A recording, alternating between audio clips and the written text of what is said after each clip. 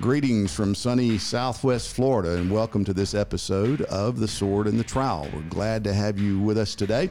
The Sword and the Trowel is a ministry of Founders Ministries. You can find out all about Founders and our commitment to the local church, seeing churches renewed and recovered, seeing the gospel recovered, churches renewed biblically, by going to founders.org. And I'm delighted to have with me today Graham Gundon, who is assistant pastor here at Grace Baptist Church with us in Cape Coral. So, Graham, thank you very much for joining. Grateful to be here. Yeah, the Sword and the Trowel today. We got some interesting things coming up, some exciting days ahead of us. We want to make you aware of them. The Militant and Triumphant Conference, the Doctrine of the Church, is coming up in January 20th through 23rd here in Florida.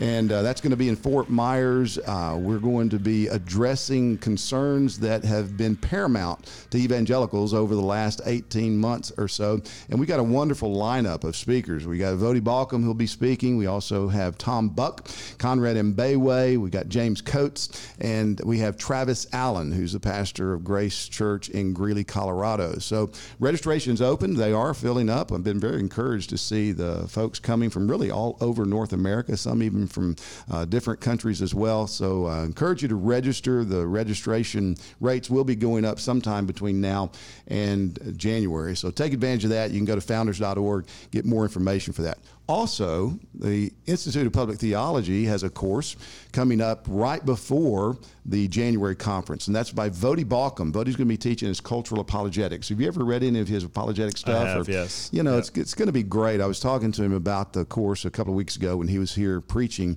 for us at Grace. He said it's going to be a mix of his exegetical apologetics and his Christian worldview and trying to think through where we are today. So I'm going to try to sit in on as many of those lectures as I can, and that happens the few days before the conference. I think it's the weekend before, or maybe the Thursday, Friday of the week before, and then the Monday, Tuesday, Wednesday of the week of the Founders Conference. So and those are open for auditors and for people who are seeking credit? Yeah, that's right. The Institute of Public Theology is a new venture of Founders Ministries. We just launched a couple of months ago, and you can audit classes. So if you don't want to enroll as a full-time student of IOPT, you can go online and fill out the auditing requirements, and you can enroll in this course as an auditor.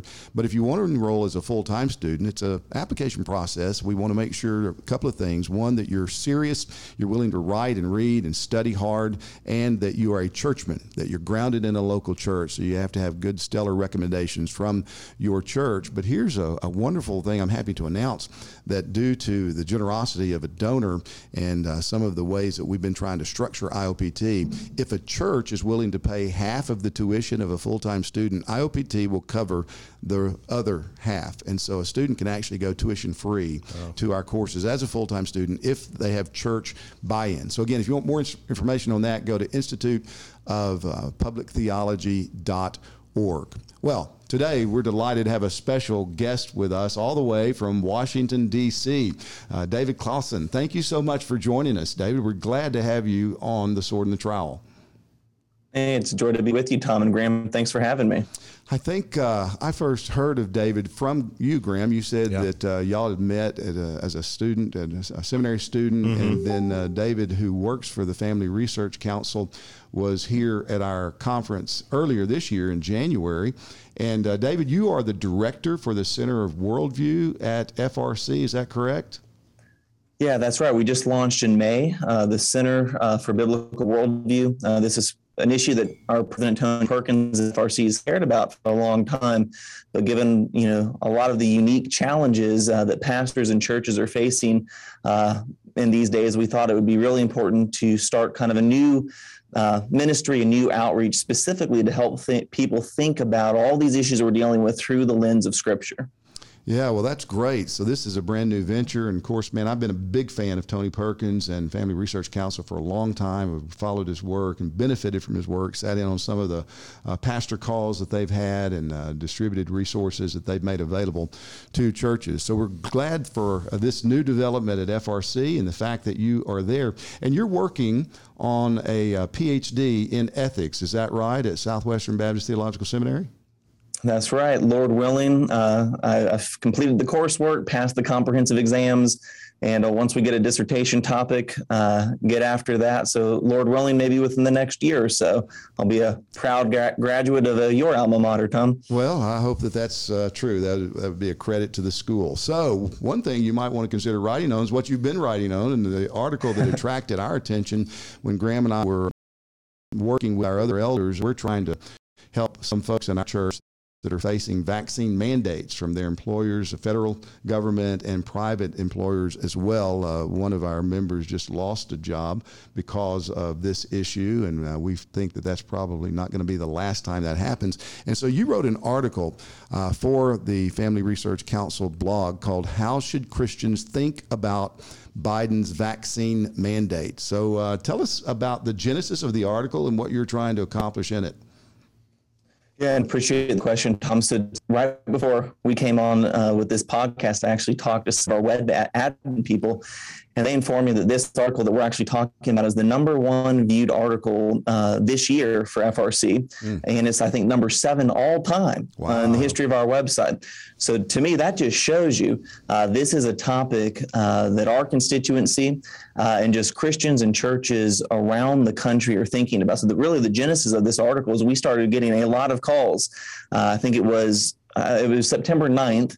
That President Biden announced this vaccine mandate. He had already announced a mandate for all federal employees, but then he came out and said that he was going to mandate COVID-19 vaccine for every business organization, every employer that has 100 or more employees. And so obviously that, if you do the math, that covers about 100 million people in this country, so about a third of the population, which means there are tens and hundreds of thousands of faithful Christians who are already trying to wrestle through this, now being kind of put under the gun about whether or not to get this vaccine. Yeah.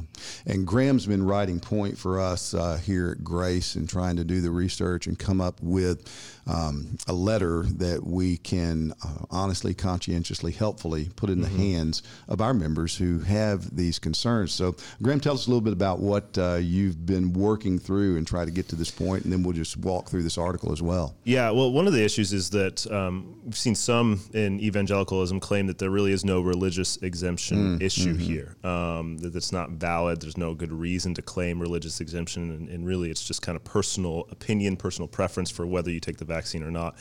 And so we wanted to address that, and we wanted to provide a good biblical, theological foundation for why someone might have a religious exemption or have a problem with taking the vaccine. And so what we tried to do is root it in our confession of faith. According to our bylaws, the 1689 Second London Baptist Confession is our confession of faith. So it's the theological document which governs the way that we preach, the way that we teach, what we believe.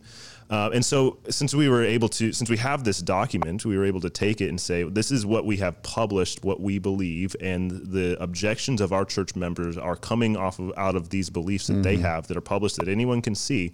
And so this is a legitimate religious, theological, and biblical concern. And so I did that. I also tried to tie it in as much as I could with the Baptist Confession. And there's some real biblical principles as well. For instance, one text that's come out quite a bit in this conversation is Romans 14:23. Whatever's not done in faith is sin.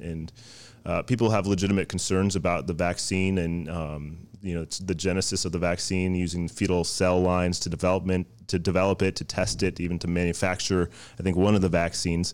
And if a Christian thinks that is sinful to even take part in any way in the abortion industry, well, that's a legitimate concern. Yeah, and anybody that tries to coerce you to do that against conscience is really trying to coerce you to sin.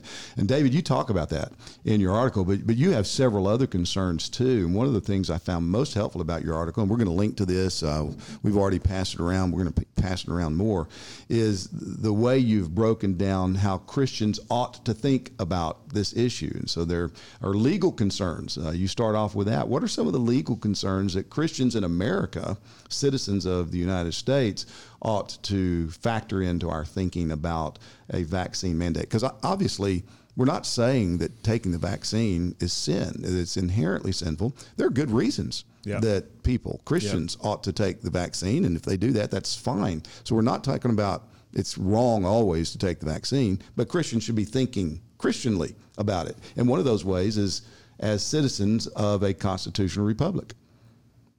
No, you're absolutely right, Tom. And I'm glad I think the way we're setting this up is really helpful because I'm not against vaccines. My parents are in a higher risk demographic. And so I encourage them to get the vaccine. That brought them a level of comfort.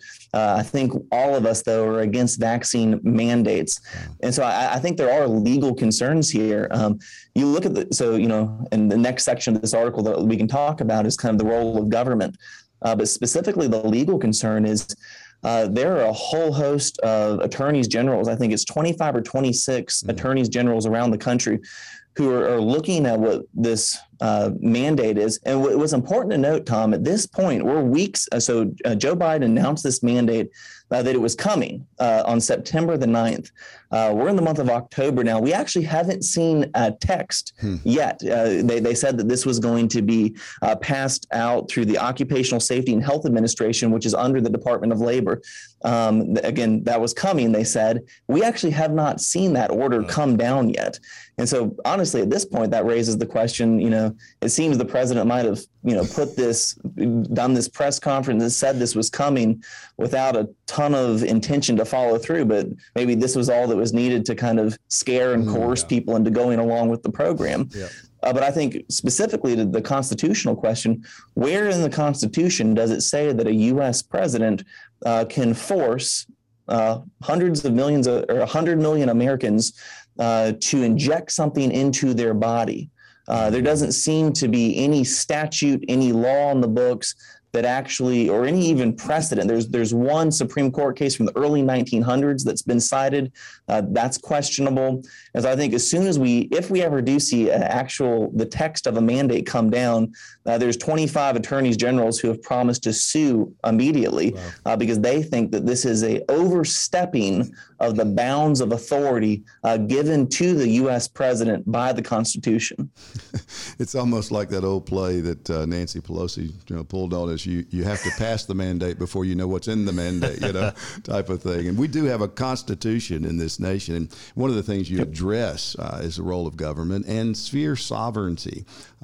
Taking a page out of Abraham Kuyper, which I think is really helpful for Christians to learn about at this stage. God has ordained all the authorities that we have to deal with in this world, but all of those authorities are delegated by God himself. And so they all have lanes that they are to live in and to stay in. And whenever they start transgressing those lanes, Christians ought to be raising questions and saying, wait a minute, God gave you the authority. He gave you the authority to do this, not what you now are claiming you have the right to do. No, and I think that's as far as a Christian understanding of this, I think the conscience and religious objection is really important. But I think this is a moment where it's really important for us to press into this. What is the role of government? And I think the first place to start is that government's a good thing. None of us as believers are against government. Romans 13:1 says the government is ordained by God. Government's God's idea. It's a good idea. 1 Peter 2:13-14 says that we should be subject to the governing authorities, whether it's the emperor or to the governors, as sent by him to punish those who do evil and to praise those who do good. So I think, we need to realize government is something that is good, but like any authority, the government has a limited authority. Now, I think all Christians would agree that whenever government tells us to sin, Acts 5 tells us we can't do that. We must obey God rather than man. But, the real question comes down, and I think you're just getting at it there, Tom, is maybe the government's not telling us to sin, but what if it's telling us to do something that seems kind of arbitrary? What if the government tells us that all of us have to wear, pink hats on Thursday, or the government tells us that we have to exercise 3 times a week? Well, at that point, I think rightfully most Christians would say, well, that seems a little weird. Well, it seems a little weird because the way we would describe that is that's government overstepping its jurisdiction. And so I think it's a fair point to say when a government or any authority You're a pastor of a church, Tom. Graham, you're on staff. As pastors, you guys have a delegated authority as leaders. But if you were to tell a church member that they need to come over and wash your car every other week or bring you dinner, well, I think that would be transgressing the authority that God's given you. Mm-hmm. Same way with the government. If the government steps outside the bounds that it's been given, then I think it becomes illegitimate, that we don't actually have to fall in line. And I think the way I'm understanding this vaccine mandate, where the government is telling us to do something that we, is against our conscience, objecting something into our bodies, which Christians believe is the temple of the Lord, I think that's where they're overstepping a boundary. And therefore, I don't think we need to go along.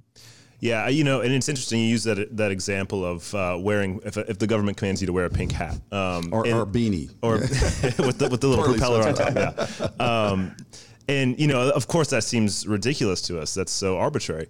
But these commands will come forward, and it'll always be argued as if they're not arbitrary. Yeah. And so, such as vaccine mandates. And so we have to be able to see the arguments and get through the arguments, and often get through the smoke screens that are put up to say, actually, no, this is very arbitrary, and you're stepping outside of your lane, you're stepping outside of your jurisdiction into the jurisdiction of the church, you're just stepping into the jurisdiction of the family, or you're even stepping into the jurisdiction of the individual. And the individual is really a God-given authority. Right. And we need to be careful in our own society, because we have a tendency towards hyper-individualism here in America. But we often transgress that authority, and we cover the authority of the individual with the authority of the state or the authority of the church, and it's inappropriate. The Lord's given the state the sword to exercise discipline. He's given the church the keys of the kingdom to exercise discipline. He's given the family the rod to exercise discipline, and he's given the individual the conscience to exercise self-discipline over oneself. And so we need to not rob the individual of their conscience to be able to exercise that self-discipline. Yeah, that's vitally important. I think it's helpful, David and Graham, the way you guys have framed this, and this is fundamental, and this is where, as pastors, we have to do a better job. We have to continually try to teach our people to think of these spheres of authority, remembering that all authority, Jesus said, belongs to him. It's been given to him in heaven and on earth. So every other authority is delegated from the one who has all authority. And what are those spheres? You just outlined them. Okay, we know certainly there's the individual. So people say, my body, my choice. Well, no, not really, because it's your body given by God, and you're obligated to God. Even those who don't know God, deny God, doesn't matter. They still are obligated to God. We've got to think like that. That would help us on the whole sexual revolution if we could get Christians to think more clearly on that. And then you got the family. God structured the family. He ordained the family. It's not whatever we decide it's to be, and we can't just hook up with however many people we want to and say, this is now our family. We're redefining it. No, God's the one who defines the family. Church is established by God, and so there's authority in the church, and state is established by God. And then there's going to be other things as well. You've got employer-employee relationships. You might have other kind of civil organizations. Schools, things like that. But these are the basics. These are the fundamentals. And if we recognize that all of the authority in those spheres has been given by God, delegated by God for specific purposes, then if elders begin to say, hey, you got to come wash my car, as David, you just said, we say, wait a minute. Yeah, you have authority, and I am to be submissive to your authority as a church member, but not to do that. And I think the analogies like that can be helpful to people to begin to apply it to government, because we live in such a statist day where the state is God, basically, that to question that sounds almost irreligious, or blasphemous to some. No, it does. And I think that's why, as people with a high view of Scripture, we have to constantly go back to the actual text of Scripture. That seems so obvious, but it seems such a foreign concept. And that's why you're right, Tom. It's so helpful to see all authority is a derivative authority. It is a delegated authority. And when it comes to the state, yes, the state has real authority. A lot of power is given to the state, But what is that to what end? It's to promote good and to punish evildoers. Right. And so as long as the state, so to speak, stays in its lane, it is functioning legitimate. And I think the general posture of Christians, but all citizens, should be to comply, should be to obey. A government is for our good. But again, when it steps outside that lane, that's where we have a problem. Now, I think it's also, we mentioned all these spheres. And I think I mentioned this in the article when I'm talking about Abraham Kuyper, the Dutch theologian who served as a prime minister as well. You know, the state is empowered with limited oversight responsibility. The state does have that. So when there's, disagreements between, individuals or other institutions, the state does have a limited oversight responsibility, and that's how it promotes good and restrains evil. But something like a vaccine mandate, which is getting into the personal healthcare decisions of individuals. And again, the government is, I think, one of the things, the way it promotes good and restrains evil is it protects life. The government, there's laws on the books against murder and things like that. But I think what's pretty clear in this whole COVID thing is, although COVID's real, I have had friends who've gotten it and have been sick, and it's not been fun at all. But COVID-19 is not the bubonic plague. Right. And I think we need to, I think John MacArthur, what they did out at Grace Community Church, he said, this is bad, but it's also not the worst health crisis we've ever seen ever. And unfortunately, during this whole pandemic, we've seen politicians, usually blue state governors and mayors, take advantage of this pandemic to assume to themselves power that was never theirs to have. And I think, let me just add this as well. What we saw with this vaccine mandate, actually with President Biden, actually goes well beyond anything that a Governor Newsom or any of these blue city mayors did. He really kind of ratcheted up even more so. Yeah, it's fascinating to hear what the Bible says, and people quote the Bible that government's role is to promote good, punish evil. And then they just almost assume that the government gets to define what's good and what's evil. Yeah. But God's the one who tells us what's good and what's evil. And when the government starts saying that we're doing this for your good, and it's not good according to the word of God, Christians, again, ought to raise our hands and say, can we just have a conversation about this? Yeah. Says who? Yeah, and there has to be real humility, because sometimes the lines can be gray and we don't know exactly, we don't have all the information, we haven't been able to do all the research, and so sometimes it's appropriate to say, I don't really know exactly where this falls in the line. Is this a legitimate use of authority? Is it not?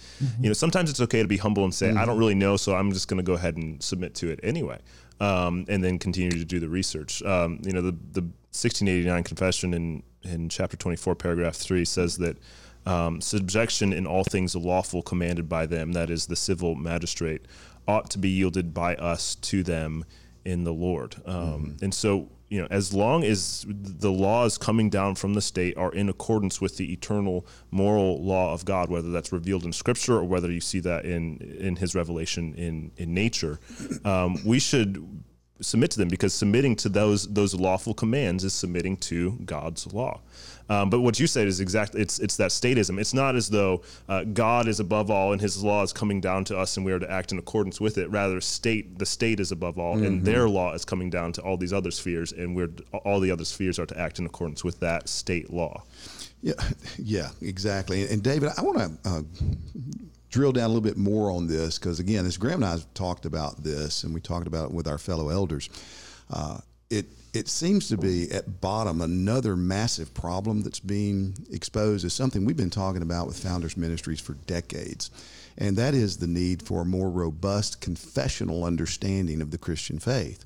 That the Christian religion, the Christian faith, is not just something you do on Sundays, not just something that you do in your family or with your church, but it is a world and life view, as you very well know in your job and trying to help Christians to think about this. So here, for example, is an article that was written by a husband-wife team, Matthew and Ashley Arbo. This is on the Ethics and Religious Liberty Commission's website, about how Christians should think about religious exemptions for vaccinations. And they make this case, and I think they've got a point here, but I want to kind of push back on it a little bit. It says, in our experience as an ethicist and lawyer, the reasons appealed to by some evangelicals for refusing vaccinations are not, strictly speaking, religious, but personal, philosophical, or political. And I think certainly there's a point to be made there. Yeah. But they go on and say, this includes objections that invoke religious beliefs in general terms, but upon further scrutiny appeal to other factors. Some may, for example, express concerns about infertility or the lack of longitudinal studies, or that their employer has simply violated their rights. But none of these reasons are overtly related to the individual's religious beliefs. And that's where I want to push back. It's like religious beliefs don't have anything to say about childbearing, or your employer status, or the relationship that you have between employer and employee. And of course, we know the Bible does speak to these things. Are you finding that in your role there at FRC, that maybe the worldview of many evangelicals is just not as robust as it should be about what Christianity entails? That's exactly what we're finding, Tom. It's troubling. It's no surprise that the vast majority of our friends and neighbors in the culture don't have a biblical worldview. What's more troubling, though, is when you look within the four walls of our churches and realize that about 1 in 5, we've done studies with George Barna on this, about 1 in 5 of those who attend evangelical churches actually have what you could call a biblical worldview. When you measure for belief and practice. This isn't just that people self-identify with a worldview, but that we actually measure it. And so I think that the poor thinking that we've seen specifically on the mandate issue is a reflection of a much deeper concern, which is the fact that we have a lot of churches filled with people who are not thinking about all of life through the lens of Scripture. And just real quick on the article that you read, I actually know Dr. Arbo, took a class with him. Great guy. Hearing that quote, and I've read that article as well. No surprise. He's been kind of a cheerleader for vaccines, it seems, since these came out.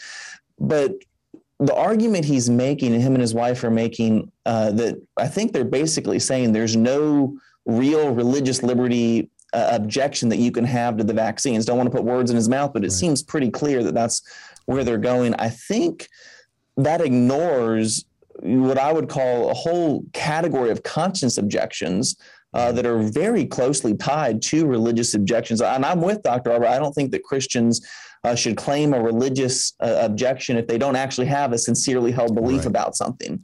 We should be very careful about using religious exemptions as a get out of jail free card to do something we don't want to do. But Romans 14:23, Graham mentioned it earlier, says, for whatever does not proceed from faith is sin. And I've talked to members of my own church and friends I have in D.C. who have looked at the vaccine mandate, they've looked at the available research, and they've said, I just have a strong conscience objection. I don't think this is morally appropriate, morally right for me. And so I just don't think it's right for other Christians who maybe don't share those views to look at that brother or that sister and say, well, I don't really care what you think. You need to go along with the program anyway. I don't think that's loving. I don't think that's showing love for neighbor. And I don't think that's honoring the conscience of a brother or sister who is made in God's image that feels very strongly about this. I think that the posture that we should have is to be as accommodating as possible. That's a great point, and this is one that Graham has cited actually from our Confession of Faith. This is our church's confession, the 1689 Baptist Confession of Faith. Founders has produced this in modern English. You can get this off of our Founders website. If you don't have a copy, I encourage you to get a copy. It's an excellent way to study through Scripture systematically, and our church has adopted this. And Graham, I want to ask you about what you put up you've put in the draft of the article you're working on. David, it ties exactly in with what you just said. This is from chapter 21, paragraph 2, on the Christian liberty and liberty of conscience section of the confession. And this is what the confession says. God alone is Lord of the conscience, and he has left it free from human doctrines and commandments that are in any way contrary to his word or not contained in it. So what that means is my conscience, as Luther put it so eloquently, should be bound to the Word of God alone. And we should stand there, take whatever consequences come. But the next sentence is crucial. So if our consciences are to be free from human doctrines, human commandments that are in any way contrary or not contained in the Word of God, So believing such doctrines, not contained in the word, or obeying such commands out of conscience, they're not contained in the word, is a betrayal of true liberty of conscience. So that's the individual crisis. But then it goes on, requiring implicit faith or absolute and blind obedience destroys liberty of conscience and reason as well. So Graham, what's this say to those evangelical leaders who are saying, well, love your neighbor, Romans 13, therefore you must get vaccinated. You must comply with this vaccine mandate. I mean, that's contrary to what the confession is saying here. Yeah. And part of the issue is that, the conscience can err, right? It can be wrong. We can, our consciences can lead us astray if we're not constantly feeding them on a healthy diet of the Word of God. And so you can claim things according to your conscience that are not necessarily true or biblical. And so what the solution to that then is, well, you have to educate your own conscience. And if you're in a place of authority and someone's conscience is leading them to disobey your legitimate authority, well, then you have to labor to educate their conscience as well. But that's part of the problem, is that there really doesn't seem to be much of an education of the conscience here, right? If you're an authority, there's no like, well, you have these concerns. Let me help you see these concerns and allay your fears. Rather, when people try to look into issues more, especially concerning the vaccine, I mean, this program on YouTube will definitely be flagged, right? Because we're talking about this vaccine, yeah, right? And so it's difficult for people to get the information that they want, the information they need to be able to educate their consciences. Yet we still have authorities saying it doesn't matter. Right. Your conscience should be telling you to do what we're telling you to do. So you obey your conscience and obey us. Yeah, and that's what I just grieve when I see these evangelical leaders. I think Ed Stetzer did it a couple of weeks ago. Just get vaccinated, Christians. Come on, just do it. Like you're going contrary. You're destroying liberty of conscience and reason according to our confession of faith. And so again, it's one more reason to have a robust confessional Christianity. And I would encourage pastors, as we've done for decades here, lead your church to adopt a confession and to be genuinely confessional in your approach to understanding of discipleship within the Christian faith. And David, I mean, that's kind of like a subtext that I read in your article. I mean, you don't come out and say it that starkly, but you are arguing that there are boundaries, there are principles, there's foundations that Christians need to have and then employ and stand upon as we think through this issue. What are a couple of the other things in the article that you point out? You mentioned like 4 or 5 areas of concern. So hit those last couple of them, if you would. Yeah, we've covered a lot, I think, of the most important things, but I do have a section in the article specifically on abortion. And I think we need to be clear about this because it's not, I think there might be some Christians out there who think, oh, goodness, if I'm getting the vaccine, am I getting aborted, fetal cells injected into me? Well, no, you're not. But it is true, and this is according to the Charlotte Lozier Institute, pro-life think tank here in Washington, D.C., that fetal cell lines were used in the development and production of the Johnson & Johnson COVID-19 vaccine, and fetal cell lines were used in the testing of the Moderna and Pfizer COVID-19 vaccines, but not in the vaccines themselves. And so, again, it's true. Some of these same cell lines have been used to come up with just normal like Tylenol and Excedrin. So if someone was going to be, really consistent, there's a lot of things that they would not be partaking of. But there are some people, and I think it was right before we came on, Graham mentioned a lady in your church who this has been one of the reasons she feels really strongly against it. Right. And even if it's a remote complicity, some people's consciences are telling them that they think this is wrong. And again, oh my goodness, we could have a whole podcast, talking about the abortion issue. But the Bible could not be more clear on the personhood of the unborn, that all people born and unborn are made in God's image. And so for some people who are really concerned and aware of the life issue, and they don't want to have even the slightest or remote connection, again, I don't think it's appropriate or is my prerogative to kind of paper over their conscience on that. And I think the last thing that I'll mention is you look at what President Biden is doing. It's just very interesting. There's a lot of people, even non-Christians, who are kind of upset and I mentioned this at the end of the article, Jen Psaki, his press secretary, as recently as late this summer, said when asked, would the government ever mandate vaccines? And she said, no, we wouldn't do it. That I don't even think that's something we have the power to do. And then, weeks later, the president does an about face on this. Because I think there's a lot of people who are upset. There are a lot of people that are confused. And so I think the conversation Tom, Graham, and I were all having right now, we need to be doing more of this, because I don't think it's helpful to bully or harass or cajole someone to do something that they don't want to do. Let's have conversations about it, because there's some concerns that maybe are not legitimate concerns. There's others that are legitimate. And I think just having conversations where we're, again, not looking to Dr. Fauci or looking at the CDC first and foremost, we're looking at God's word. Because as Christians, first and foremost, we need to filter everything through the lens of Scripture, through these confessional statements. I think as we do that, we're going to be on more firm ground to be faithful and to be able to approach this as a Christian. Amen. Well said. And David, tell us how people can follow you, get in touch with you, and this document that you mentioned earlier, the FRC's put out that can be helpful to pastors. How can they access all that information? Yeah, we have, so within the Center of Biblical Worldview, all of our resources, including the article that we've talked about, is all available at frc.org/worldview. So again, that's frc.org/worldview. And one of those resources is a sample exemption letter that if you feel, strongly about this, you don't think this is right, your conscience does raise an objection, you can print out this letter, make sure that you can edit it to where it truly reflects the sincerely held beliefs that you have. And then you could give that to your pastor to sign. It was important, and our legal friends have told me this, Tom, to get a religious or conscience objection, you actually don't need a letter.